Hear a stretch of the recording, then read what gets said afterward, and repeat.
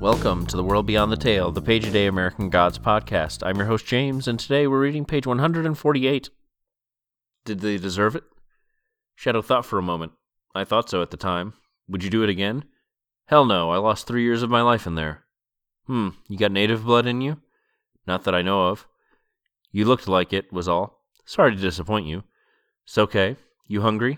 Shadow nodded. I could eat. There's a good place just past the next set of lights. Good food. Cheap, too.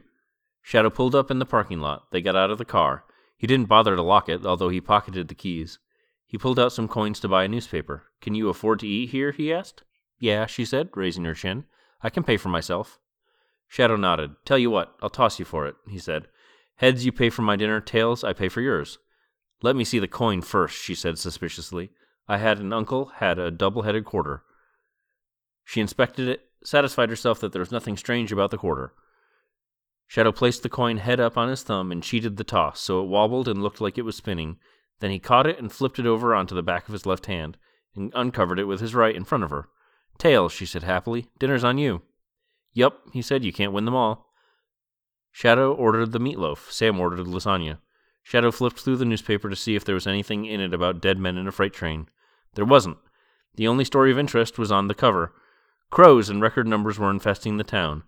Local farmers wanted to hang dead crows around the town on public buildings to frighten the others away. Ornithologists said that it wouldn't work, that living crows would simply eat the dead ones. The locals were implacable. When they see the corpses of their friends, said a spokesman, they'll know that we don't want them here. And that's our page.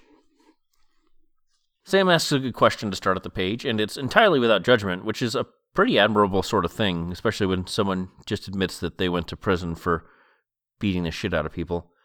She could also be trying to not anger the recently confessed violent convict, but I think she is legitimately curious.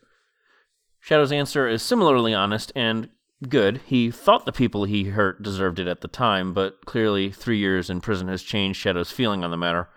We could discuss whether or not this is an honest transformation, or if he's just upset because he was sent to prison, but I tend to believe Shadow in this case. I think he has legitimately learned his lesson, as he told the man in the office all those pages ago. Sam asks if Shadow is native in any way, and he answers in the negative. This is a seeming reflection of the prison guard's questions back just before Shadow learned about Laura's death, but in that situation, Wilson was just being an asshole, while Sam is genuine, and she's looking for a bit of camaraderie, as she's part Native American herself. In the book, she uses the term that is also the name of that baseball team, and I don't think it's in my place to use it, so I've adjusted it with native. Previously, I've just left words out, but this is the first time we've had a character who represents the ethnicity in question instead of someone being an asshole.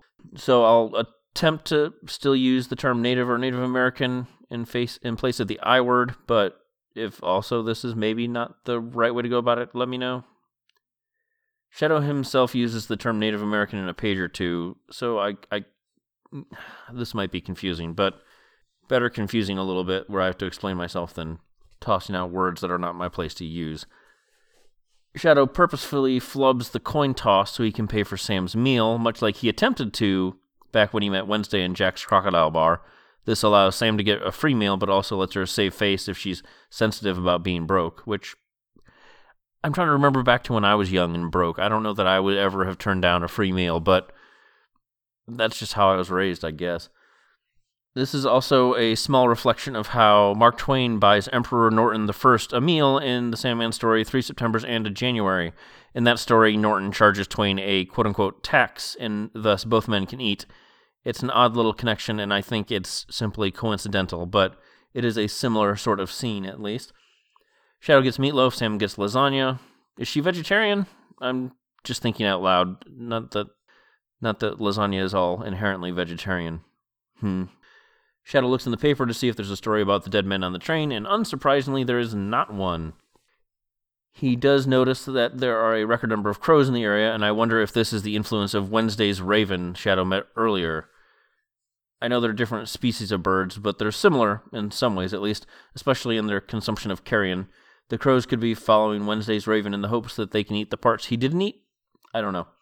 Local folks insist that leaving a dead crow or two behind will keep the others away, but the internet suggests that, much like the ornithologist mentioned on the page, crows will gather around the dead in what appear to be a learning experience for the crows. They will also consume other dead crows, but the odd thing is that they seem to gather around and try to use it as a teaching experience for other crows, saying, hey, look, this is a dead crow, and this is what happens if you come here. So it could result in a temporary rise in crow population, but eventually they may move away from this area because there are dead crows around, which is kind of wild to me.